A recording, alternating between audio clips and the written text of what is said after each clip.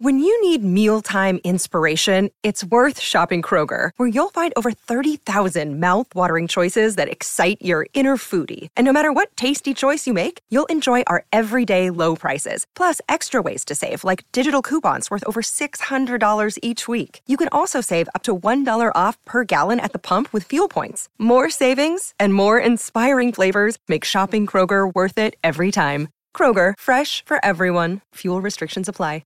Another day is here, and you're ready for it. What to wear? Check. Breakfast, lunch, and dinner? Check. Planning for what's next and how to save for it? That's where Bank of America can help. For your financial to-dos, Bank of America has experts ready to help get you closer to your goals. Get started at one of our local financial centers or 24/7 in our mobile banking app. Find a location near you at bankofamerica.com/talktous. What would you like the power to do? Mobile banking requires downloading the app and is only available for select devices. Message and data rates may apply. Bank of America N.A., member FDIC.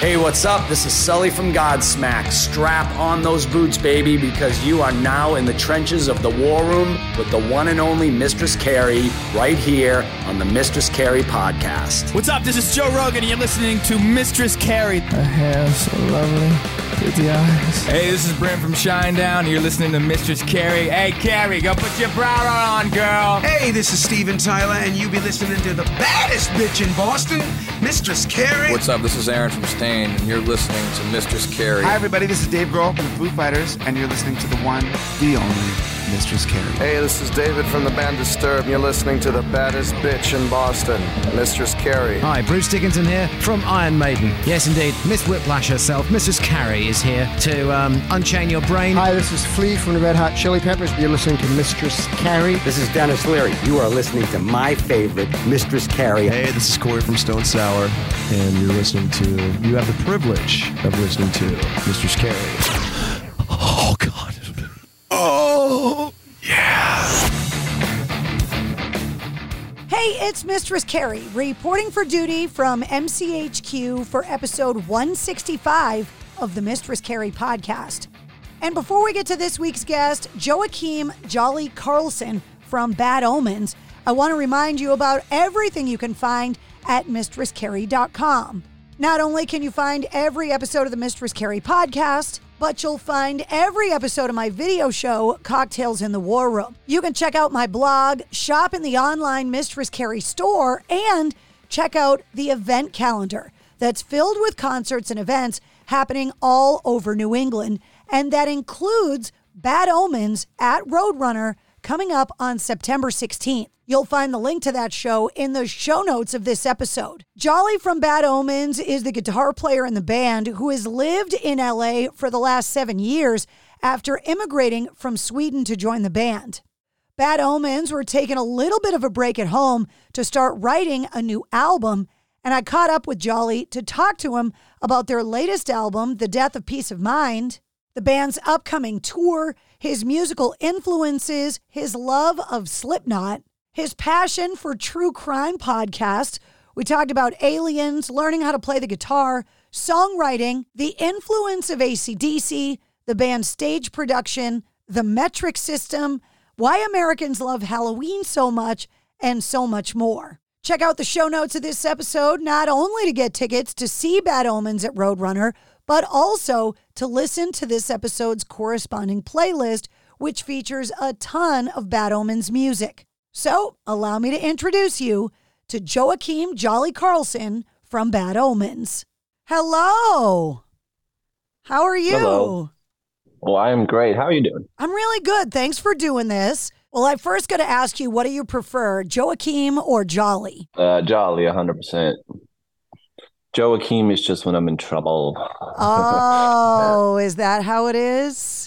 No, it's just that Jolly is definitely the name that everybody really here calls me by. And then my real name is just, if someone reads it off of a paper or my mother calls me. I was going to say, unless it in the Swedish accent. Unless your mom's mad at you, right? Yeah, no, she calls me by my name all the time now, so doesn't have to be mad at me. She doesn't say Jolly. She doesn't? She doesn't like the nicknames? I don't know. It's just one of those things. I think, like, as a parent, you just call them whatever the fuck you named them. You know what I'm saying? It does seem to be like one of the hardest decisions you make in life is naming another person. Yeah, because it doesn't really matter what you name them; they're still gonna hate it, man. Right? And like, you always grow up hating your own name. I think you kind of grow in and out of that though, because I hated it, and then I was like, you know what? It's not that bad. And then today, I was like, I kind of like it. It's like it's me. I've grown into it. Like I don't want to change my name or anything. But then, like I said, I kind of go by Jolly, and it's definitely not completely unique. But I don't know any other one that's Jolly, so it's very easy to know who people are talking and referring to most of the time. It's kind of like Mistress Carrie too. It's like my mom. Yeah, I bet. My mom didn't call me that, but it's been my name for over 25 years, and so I'm just so used to it now. Yeah. But when someone calls me Carrie or Carrie Ann, that's how I know when I'm in trouble. Oh, Carrie Ann. Yeah, Carrie Ann. They bust out the middle name. Look out. You know you did something wrong.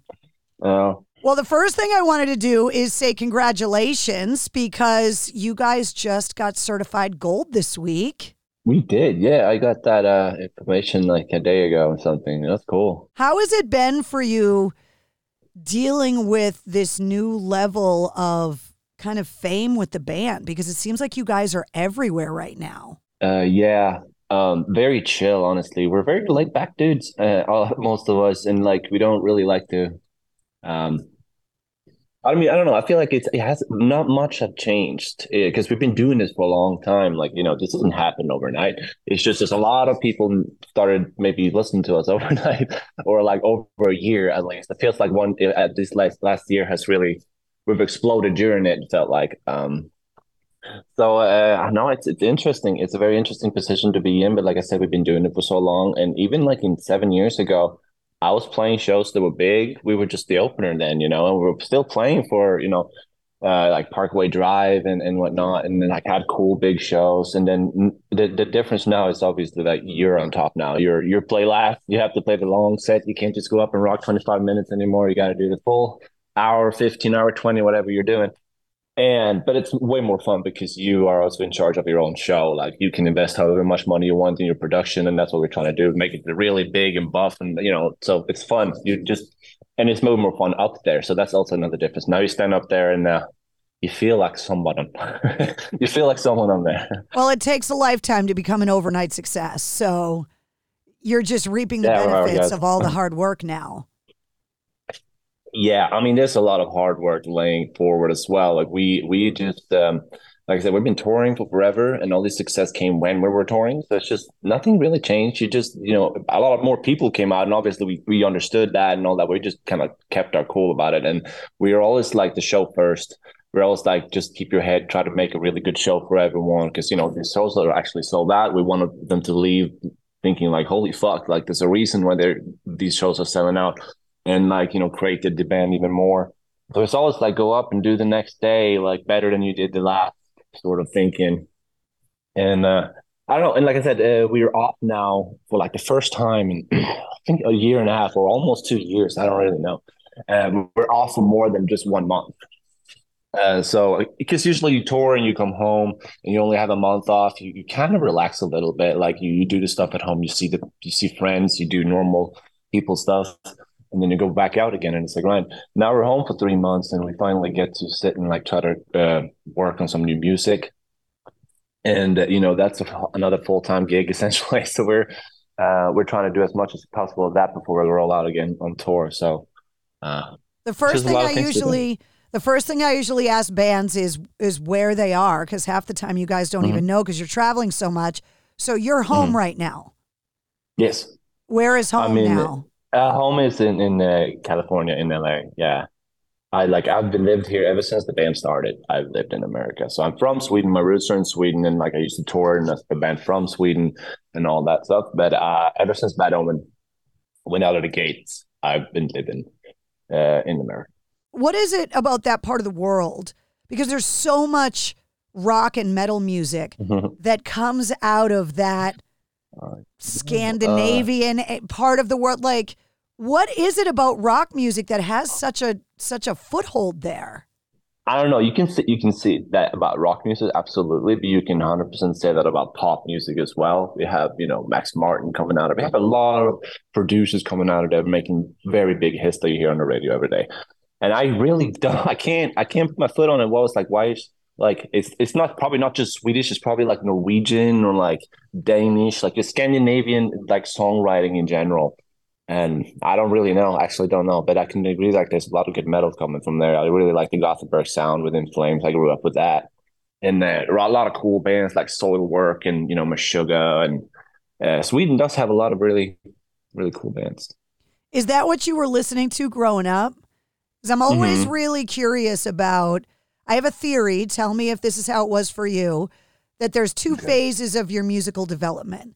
There's the music you get passively exposed to, the soundtrack of your childhood.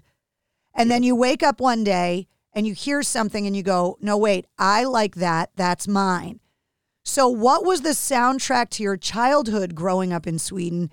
And then what was the first thing that you said, oh, wait, no, okay, this is what I like? Yeah, well, lucky I still like the soundtrack of, because it's like you said, that's just what you get exposed to, what your parents playing, like that you hear. My dad really liked old rock, and he liked I think the heaviest that he listened to is like Metallica, but he liked stuff like AC/DC and ZZ Top and Billy Idol. And that's stuff I remember hearing, especially like on Fridays. Like that's how I could determine it was a Friday, because Billy Idol was playing Rebel Yell, I was like, oh, it's like weekend coming up. And like, Dad was in a better mood and smelled good because he had perfume on or cologne on or whatever. So you're like, oh shit, okay. So like I remember like as soon as it's, because you don't really play that during the weekdays at home. He's just normal. And then like the weekends you turn on the music and you pop the beer and drink the wine and make the music and whatnot. So I always knew it was a better vibe of weekends than that music was playing. But yeah, and then that took a change probably when I heard like something like probably like Slipknot that brought me to the little heavier stuff. I really liked Metallica for a long time, and some other like speed metal and stuff, like just the heavier the better. And then you found Slipknot, and they're obviously kind of the heaviest of them then. And then you started hearing people, and then there just became a battle of what was heaviest, and that became boring. So Slipknot is still amongst like bands I'll still listen to. It's crazy that they've been around so long now. Yeah. That they're really going to be eligible for induction into the Rock and Roll Hall of Fame and bordering on the definition of classic rock. That there's What's the limit for that? It's 25 years. 25 years from the date of your first release. So Slipknot's knocking at the door, which is nuts. Yeah, it's cool. They're really cool. They've been relevant the whole time. Ever since they blew up or became big, they've always been, they created a legacy band like instantly almost. So that's really cool. And they're still releasing cool music. And there's a whole generation of metal bands that they help to inspire, which is what 100%. I'm talking about with you. Yeah. Oh, yeah. We draw like, oh shit, man. Back in the day, like with the first Bad Omens songs, like a lot of it was just straight, Iowa, Slipknot. It was really, really heavy, really just like kind of ripped off almost from Slipknot. It was really cool. A little different vocals and whatnot. So yeah, they played a huge part in what we did. And then we kind of just, now I feel like we're easing our way out of all the heaviness and rather just kind of like to create whatever that we want to. And I really don't listen to a lot of heavy music in my free time. I actually listen to a lot of podcasts in my free time. So that's what I usually do. I always like try to absorb knowledge or just be a fly on the wall in conversations rather than listening to music, which is kind of weird because, I need inspiration and whatnot. But I feel like that's also how I keep songwriting a little bit I don't know how to say it, unfucked with. Like, I really don't listen to that much. What comes is just kind of what's in here and what other people like Noah, whatever, has exposed me to, what he's listening to in the moment. Maybe I'll listen to some of that to get in the right space of writing and whatnot. But I don't have like a favorite band that I'll try to like frame anything from.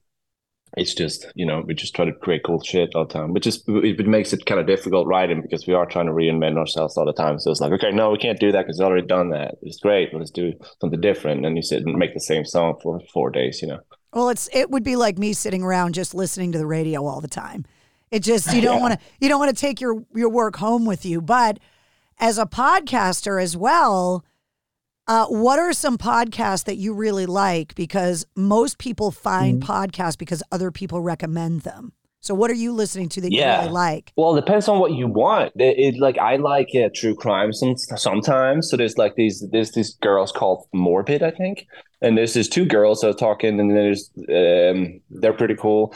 If you just search true crime, there's probably so much good. And I also like all like conspiracy theories, about aliens and all that stuff. I like to listen to that and like, what's the new update? Like, let me hear about another crash somewhere or stuff. And like that. And I like Joe Rogan. He has so many interesting guests, and a lot of them are like scientists, and so you really sit in there, and he's talking to like some of the very smartest people. So it's very cool to be a fly on that wall and be like, okay, let's try to absorb some of it. So yeah, it's a lot of that. And then when I'm not doing that, I guess like video games and reading books. And when I'm not writing music, Can we talk about your musical upbringing? Because it fascinates me. And the more people that I talk to, the more guitar players that I talk to, there just seems to be these people that are able to kind of pick it up, and they're not intimidated by it, and they just pick it up and either kind of inherently know how to play it or very easily learn how to play it. And then there's people like me that just look at it and they're like, yeah, I don't even understand how it works. And so were you predisposed to it? Did you get gifted musical ability by other musicians in the family, or what inspired you to start playing? My parents and my brother, no, none of them are musically talented at all, but they were interested. And they were I guess, kind of glad that I was interested in music, because when I was small, I was banging on pots and lids with actual drumsticks that my dad got from like his friend that was in a band. So he procured like real drumsticks for me, which was cool for me. I don't know, at age 4, 5, 6, pots and pans in the kitchen. So I think I was a drummer at first at heart, and I really was really into that. And I told them like one Christmas, like took them down to the basement and like, see right there, that's where the drumstick goes, right? And they were like, okay, we got to do something about this urge. Yeah. So they straight up went out and bought a guitar, which was so fucking smart. Because you just like really just have years of just noise. You can't do shit because it just covers the whole house with noise. So I got a guitar, and as soon as I saw that, I was like so stoked. So I didn't care at all. But no, picking it up, I had no idea what that thing was. I was not even using my left hand. I was like trying to make notes with the right hand, strumming it up the neck. I had no idea how to play guitar, but you caught it up really like slowly, and then they enrolled me in some classes. And I think it takes to like when you first learn something that you are stoked about, like it could be anything. It could be the Deep Purple freaking Smoke on the Water riff, or maybe like if it's something more harder or trickier, like some Metallica riff or something. The first time you do that and you're like, I play that. Like, I think that's where like the decision is made. Like, how do you feel about that? Did that float your boat? And you're like, nah, then you probably won't do it again. But if people will get really stoked and continue to learn riffs, and like, that's just how you get better. You gotta be excited about it. You can't get forced into it. Like, oh, like my dad is forcing me to take guitar lessons. Like, I don't think that's going to create your interest in it. I think you're going to drop that as soon as he let you, So it's better to just like let and I was just obviously prone to like, I really liked it. I thought it was cool. I thought it was really cool. My dad had some friends that play guitar that were like also cool. And I get to hold like a real Gibson and play through a real amp when I was really young. And I think that just made me like more, and like I really liked this. So I was like, even if I didn't know how to play, I really knew that I liked it. And as soon as I started learning how to play a little bit, it just took from there. But I've never really been great at guitar, because the best I was ever at guitar was in high school, because that's when like it mattered. I enrolled in like a music high school with other like-minded people finally, because all of my people growing up, it was kind of like sports guys. And I was too. I was doing all the sports with them, but I also liked guitar, because I was the nerd with the guitar as well, or like rock music rather than other stuff. Rather than Backstreet Boys, I liked, AC/DC. Shit, what was I talking about? I always forget my trail. We were talking about you learning how to play the guitar. Yes.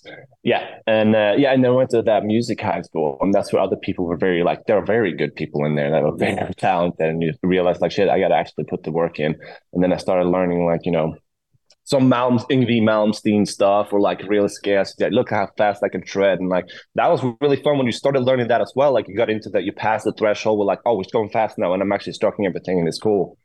But I dropped that pretty like so after high school. I was just like, this isn't fun. Like I want to make songs. Like I'm a songwriter rather. Like I want to make this song. It doesn't have to be just guitar. It could be no guitar today. I don't give a fuck. I want to make the song. And and I'm way more interested in like the creation of that and the elements that goes in there, and the ambience and what chord goes where. This riff needs to be simple, not too complicated. Everybody needs to remember it. I want everybody to be able to play it, but it can't be too simple. Like just like normal stuff. And that's just more interest to me than being the fastest, most shreddy guitar player. I make sure that I play our music pretty good. I do practice a lot to make sure that I go up to play really good.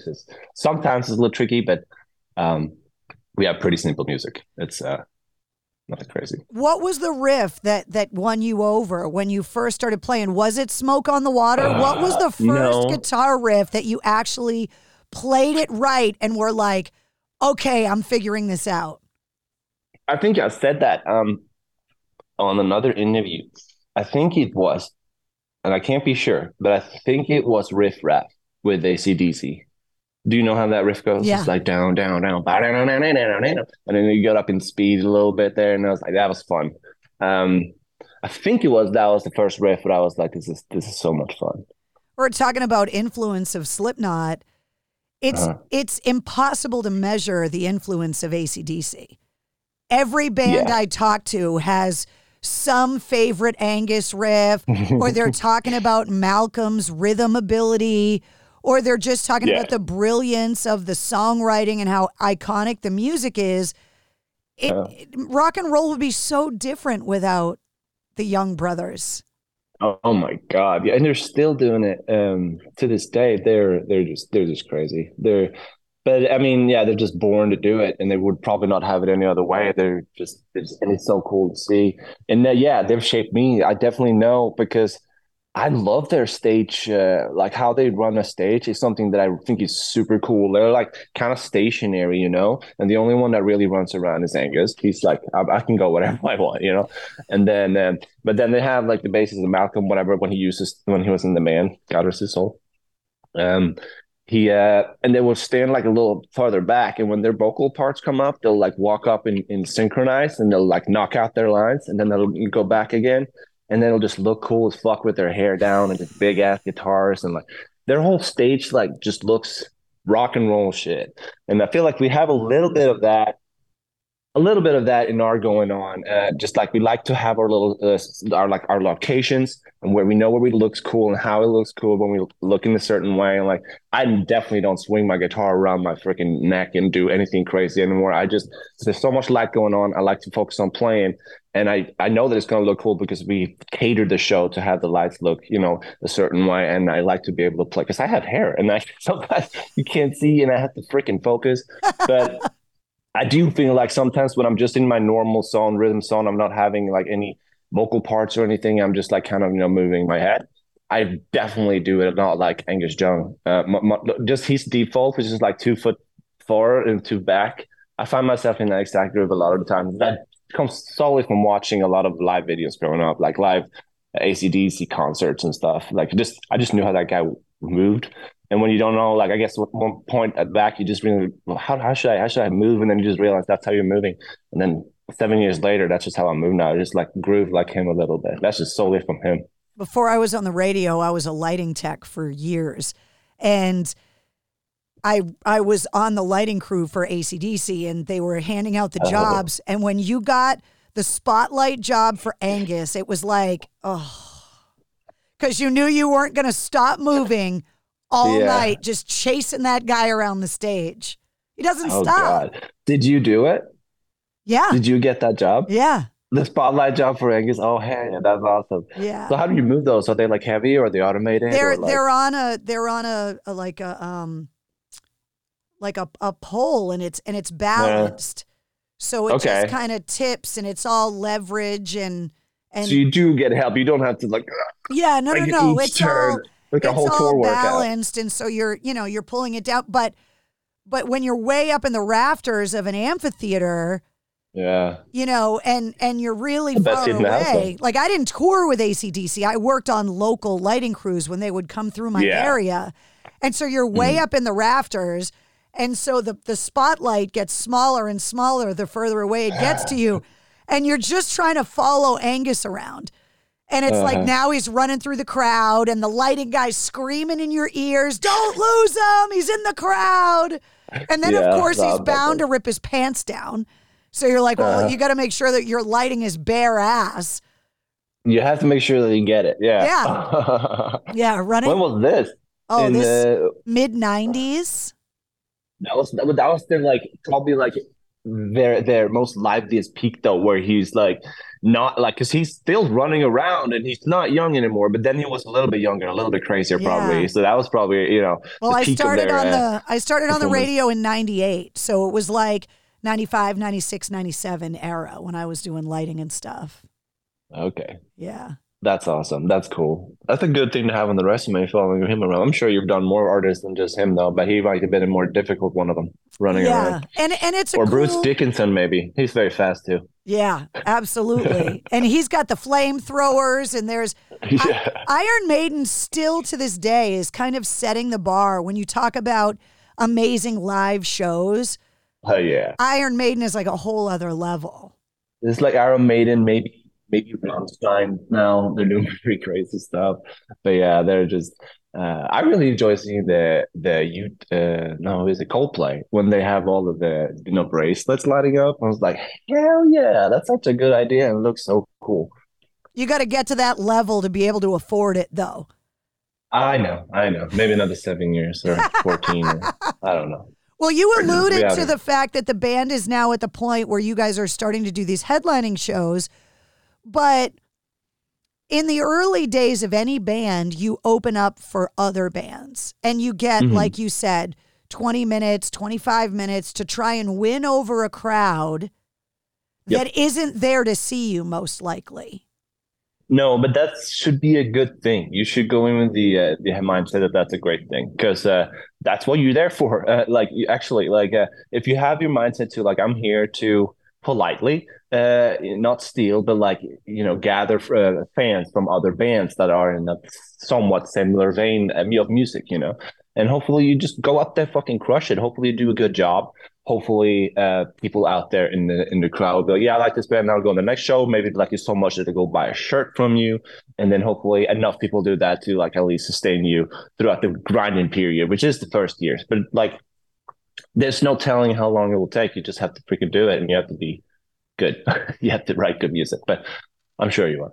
Whose fans were the hardest to win over? What tour was because there are stories about the early days of Metallica where bands wanted that job, but also feared opening up for Metallica because the fans were so harsh. Whose fans were harsh for you guys to really win over? That's a tricky one. I feel like we've never really been booed, and I think that's good. That feels good. I got a shoe thrown on me once, but that was not because we sucked. That was because we had that was actually pretty recently, and I was very furious. But I hope I covered that up. Who's throwing shoes? I'm gonna find you and throw you out. I want to ban you forever. God damn. I don't know. It's become a thing where people have been recently, and a lot of artists, not rock artists per se, have been commenting that people have been throwing things up on stage. And Pink just had somebody throw a bag of their mom's cremated ashes on stage. And the video... That is messed up. Right? And people are Adele was just on stage talking about it. Can everybody please stop throwing things on stage at the artist? Because BB Rexa got hit in the eye with a phone and needed stitches. And Adele basically said in her evening gown in Vegas, if you throw something on the stage, I'll fucking kill you. And I like that though, because that's kind of how I feel. I was like, man, just don't throw things at me. That's my only thing. I don't want to be nervous. I want to be able to stand up here and close my eyes. Sometimes I actually play with my eyes closed. It's just one of the things that I do. And it's if something hits me, and that could be anything, a bottle or and that's just gonna ruin my performance for so many years to come. Just knowing like I'm gonna flinch for everything. And yeah, like I said, like this shoe hit me. That was like I was standing and I was looking the other way. I was looking towards the drummer, like not at the crowd, and just kind of and it was a very dark stage because we had a little bit of an issue. But that shoe hit me like if I was turned the other way, I'd be smacked in my face. So like they hit really good, and I was like, that's how I was so furious. Like that could have been a real injury. Like it wasn't just something that touched my foot or like in the disrespect of throwing something. Like that's fine. I don't give a shit. Maybe you were drunk. Have fun. I don't care. But like you hit me, man. You hit me with your stinky shoe, and that I didn't like that. And it's not hard to figure out who it was. Just stand outside and wait for the one asshole with one shoe on. I think I've said that. I think it's like if you find someone with one shoe, throw him out. Or we threw with the shoe away when he had to go barefoot home. I don't remember what we did. I was just like, it was not a bad. It was the first time that happened. I hope it doesn't happen again. I've always wanted to ask a guitar player this, and so I'm glad you brought it up. What is it when you're playing and you're in the moment? Does it make it easier to close your eyes? Why do you close your eyes when you're playing? Like, are you seeing the notes in your head? What is it about that moment that you have to close your eyes? No, that's probably just it's probably a very simple part, but I don't really need to look at the guitar and I know how to play it first and foremost.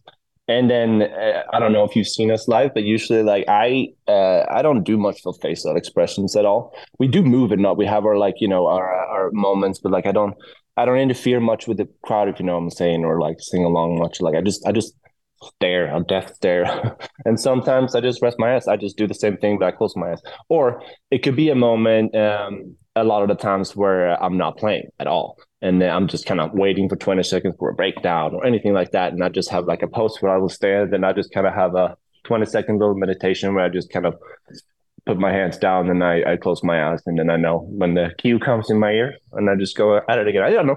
It just feels good. Instead of rather standing there just watching people for like a minute, I just like, you know what?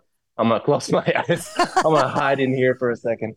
Sometimes I end with people with masks, like Slipknot and the Sleep Token and whatnot. It's just like good. Just like no one knows where you're watching. No one, you're like, that's why I don't do any faces, I guess. And it's part of, there's also this trend in rock music where people keep falling off the stage and it happens all the time. So the idea of closing your eyes on that stage, there's a level of danger too, because you're bound to have a Spinal Tap moment where something goes horribly wrong. And in a lot of cases, people are either falling on the stage or falling off the stage.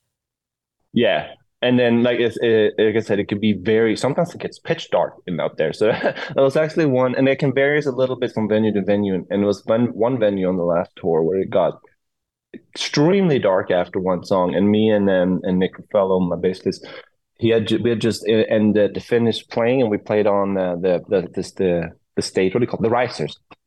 The risers in the front, and then the song ends, and it got dark. And I'm just like, I can't move. I can't go because I will fall if I go anywhere because it's so dark. So we had to like kind of wait for any light source. And I was just like, this looks so stupid. I feel like the whole venue is looking at me trying to get down from there. They probably couldn't see you. I know. They probably couldn't see me, so it's fine. But then when the little bit of light comes on, I look over and I see that Nick had the exact same issue. He was just waiting. I was like, okay, here it is. And we walked off and we was just like, that was dark.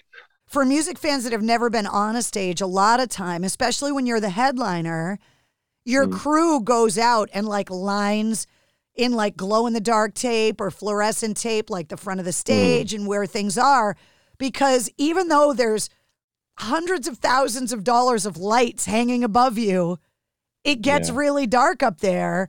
And between then we cater it dark. We want it dark. Yeah. That's the whole thing for us. It's so much cooler in dark. And then like a hardcore show, maybe you want a lot of light and just but our show is catered to be very dark. So, and I enjoy it better up there when it's dark. I feel more at home for sure. But like you said, they had to do it with tape to make sure that we don't get injured. And they all have like flashlights. So every time that I move back, because we clear the stage a lot when we're not playing. For instance, if I have an I don't play for a minute, I'll walk off. And then they're always very good at helping with the lights. So they always know when we're coming and then make sure that they point their flashlight to where we're walking so we can see all the stairs and whatnot. So it's never been an issue. But yeah, we definitely have to be very careful because it's a big fall if something goes wrong. If like, and you have any guitarist, like even that's like I said, that's a Dave Grohl situation. If you see him falling down the stage in Sweden, it's like it's a big fall, and he has a guitar. Fell like 12 feet. Yep. Yeah, of course that's gonna do something to your foot. So, yeah, no, I really don't want that to happen. Can we talk about the songwriting aspect of you as a musician? Do you remember the first song you ever wrote?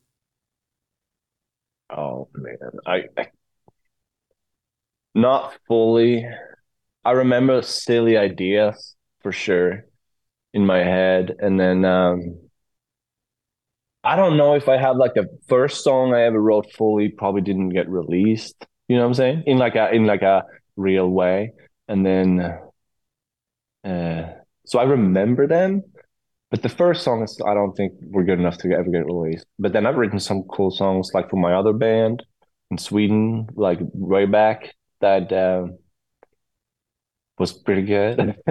I'm fascinated by the process of it because I can't do it. So yeah, no, how that's does it start for you? Is it lyric based? Is it melody based? Is it riff based? It could be anything, and it all depends on how often you do it. I think it's straight up something that's in like the ideas and all that stuff. It's kind of in the ether, so you're not going to get to tune into that unless you sit down and try to for a lot of time. So that's when you sit down and nothing happens. You have writer's block, and then you just throw the guitar down and you don't give a fuck for a month. Like, don't do that. Like, if you sit for another 2 hours, it might come. Like, or you need to have those 4 hours of nothing for shit to come eventually.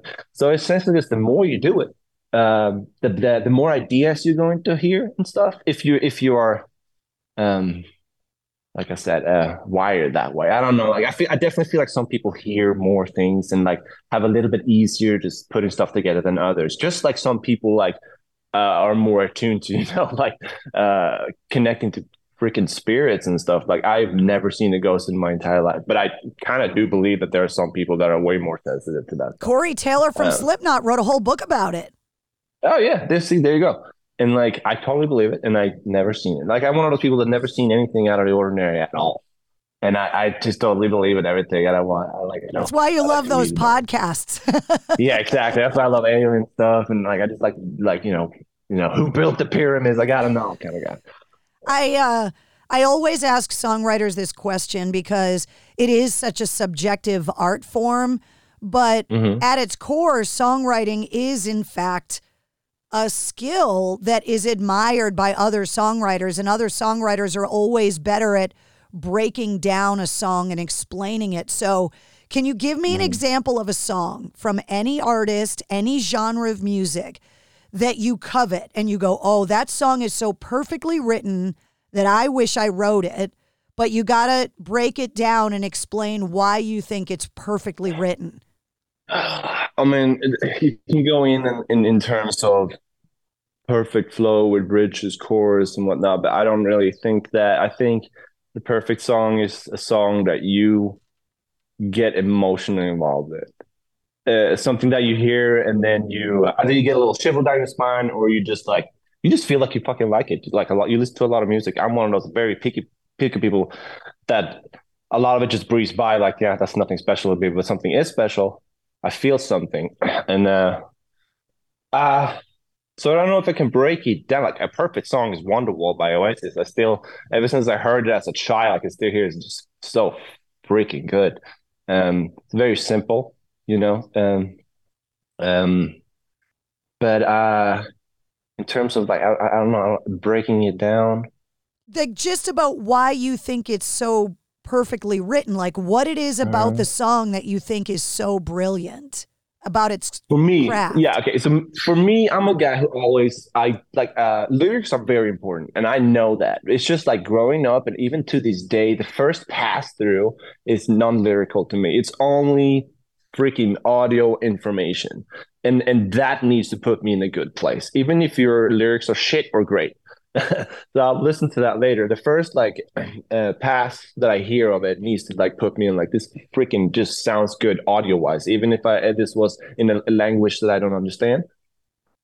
And then I start listening to the lyrics and maybe like, oh, now we got some stuff to fix because these lyrics made the song worse. You can have those kind of problems, or they can make the song even better. But me, like I said, lyrics are very important in the end, as an end product. But it starts always like with a vibe for me, like a chord progression, maybe with a verse melody or something, and then you build from there. Because that little section of maybe five seconds of music can tell you what you need to go in this song. You kind of like that. The energy of freaking vibes that music gives you, that little 5 second that idea that you have will tell you where you need to go. Like, oh, this is gonna do that, So yeah, we usually start with just trying to get an idea going rather than have a riff. If we can just add a riff to some cool idea later, we always try to start with like a nice progression and a vocal melody, and then we build from there. Because if the vocals ain't good, the song ain't good, even if it's a really good instrumental song. You talk about like Wonderwall from Oasis, and every time I ask songwriters that songwriting question about what makes brilliant songwriting, the word simplicity always comes up. Yeah. That the brilliance seems to be in the simplicity of the writing too. Yeah, unless your favorite song is Bleed by Sugar. But it's kind of like the whole concept there is also pretty simple because it's just drony, right? It's just like very technical. So it's very difficult to play it. But the whole delivery of it is just kind of drony. You just come into a trance and then it's simple, right? You just Wolfgang Van Halen just came out in an interview recently and said that he loves to fall asleep to Meshuggah because of that. I understand. Yeah, exactly. It's just like a groove. It's very technical, and I cannot always follow where he puts the 1 and 2s. But it's very interesting, and it's always like when you just get into the rhythm. Sometimes for a few, it's like, oh, this is so cool, and then you get lost again because it's just the adventure of sounds. They're very, very cool. Being a transplant, what are similarities and what are differences between Sweden and the United States now that you've lived in both? Night and day. Really? It's too different. You've been to Europe, no? I've been to Europe, but not Sweden. Okay. It kind of feels like Euro too. It's just one of those things, like when you land there, it feels like a different universe. The Atlantic is really like a little dimension port, because when you like land in like you take off from Heathrow in London and you land in New York or something, it's just completely different. The air is different, everything is different. But having lived there now for 7 years, I wouldn't have it any other way. I really do love it here. It really is like a really good country for opportunities where you pave your own way in a really nice way. And then the bubbling hot pot for like music in general. There's so many cities here that is really we got Nashville, we got LA, we got a lot of cool music cities, New York. And then, no, I've never regretted it. I really, really, truly enjoyed it. A lot of things to me make a lot more sense in Europe and Sweden just by living standards, like the metric system. It's always going to be a tough one for me because I was like, come on, guys, you have to follow me on this one. You got to get on this boat. Every American has a converter on their phone because we can't convert the metric system. But I feel like I can agree. Like, if you haven't learned, I mean, I really can't, because I can explain this to anyone in 1 minute. But I feel like it should be taught now. Like, it should be just 1 hour every week metric system, and they will know because it's so simple. And then you can spend 16 hours learning a very complicated system that doesn't make sense. Do whatever you want, whatever floats your boat. But like, I want y'all's children to know the metric system. And Americans are so like, we're not learning the metric system, but when they talk about bullets and alcohol, it's metric. Yeah. Oh yeah, right. It's interesting, but it's Sweden is a lovely country, and when I look back, it's like it's all with all the love, and I never had a bad day there at all. It's just like, what I'm saying, I just wouldn't regret it. Obviously, like I went over here, I grinded with a new band, Omens, for forever. Got new best friends, and now we're doing good. So like I'm really on track of what should have happened, and very happy I took the leap, because it was obviously like, hey, I'm gonna move. I'm just gonna ditch this country go and like, make music with people that are 10 years younger than me and, barely out of high school. And, we are but everybody's mind was on the same page. Everybody wanted to do it. And that's really what it takes. It can't just be one guy. It needs to be like everybody knows what's at stake and what it takes. And it was fucking clear from day one. Everybody was very clear and very professional. And, so I think that's been playing in our favor as well. We just been out here, I talked to Sharon Denadell about touring in the States, and she's like, on this tour, we're doing, the most American things we could think of. We went to a donut shop, we went to a shooting range, and we went shopping for Halloween decorations. And I was like, that's what foreigners think being American is. And she was like, they were all great. Yeah. The Halloween is crazy that there's stores open like, year around for just, I guess Halloween and costume parties in general. I really like to dress up. It's the best day of the whole year as far as I'm concerned. Yeah. Halloween is awesome. Yeah, I know a lot of people. Yeah, that's my singer's birthday, I think. That's the best birthday ever. The thing that's why that's the only birthday I remember because I'm really bad with dates. See? But if your birthday is on Christmas or something, I'll remember it. Yeah. Before I let you go, I have to ask you this question because when we got connected today, you warned me that it would be possible that your cat might jump up on the table. So yes. When I interviewed Geezer Butler from Black Sabbath, we were talking about his pets, and he let it slip that he had 13 cats and 5 dogs. Oh. And I asked him, how do you keep track of all of the names? And he said, it's easy. We name them all after gangster rappers. And once I stopped laughing, which took a minute. Oh, God. He started listing off all of these names. And so now on the show, I call it the Geezer Butler question because I'm fascinated by how musicians come up with the names for their pets. So hit me with it. I got 2 kittens.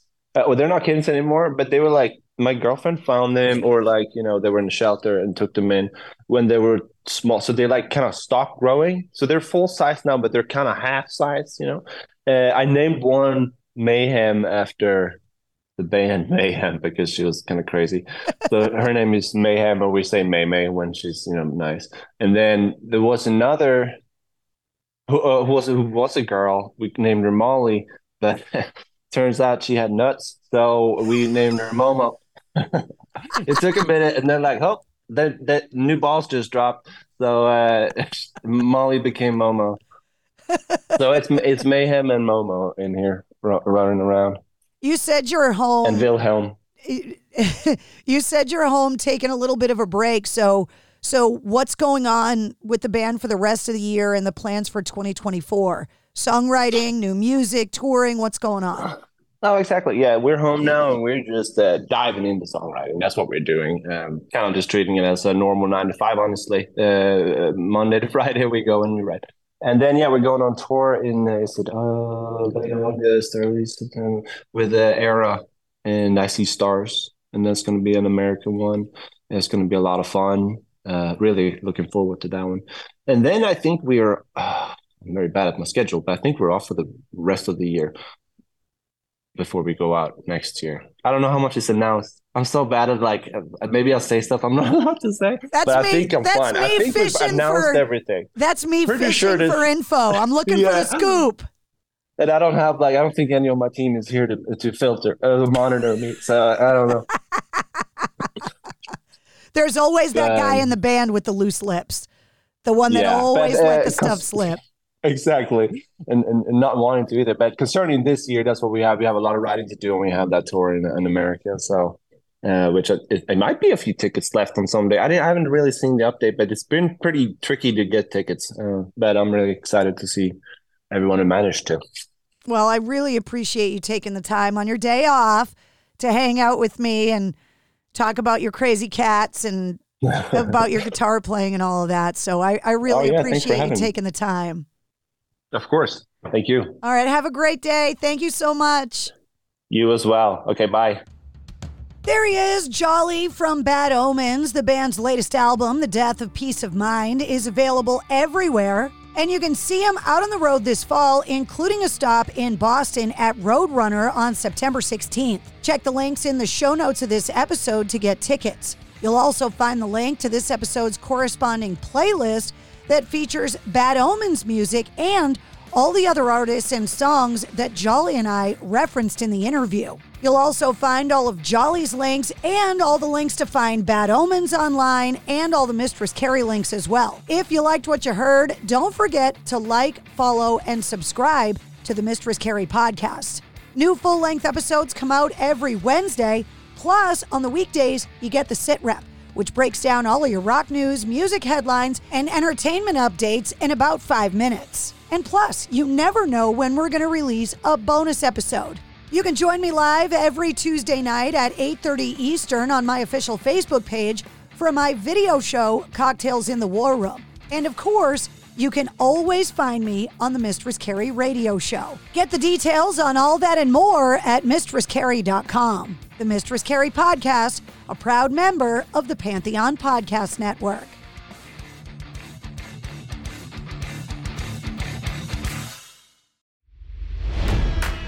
It's NFL draft season, and that means it's time to start thinking about fantasy football. FantasyPoints.com features industry-leading experts and prognosticators using proprietary hand-charted data to help you score more fantasy points. FantasyPoints.com is the place to go for whatever kind of fantasy football you play. Whether you play fantasy football, daily fantasy sports, or do a little bit of everything, Fantasy Points has the meticulously researched content to guide you to victory. And why wait for the fall? Fantasy Points also covers the new spring football league, the UFL. Join the guru, John Hansen, Scott Barrett, Joe Dolan, and other massive names in the fantasy football universe with an exclusive offer. Use code Pantheon for 15% off any Fantasy Points package, including the all-in package, with access to every article, tool, and data nugget that Fantasy Points has to offer. That's FantasyPoints.com and code Pantheon for 15% off at Fantasy Points. FantasyPoints.com, code Pantheon. Score more fantasy points.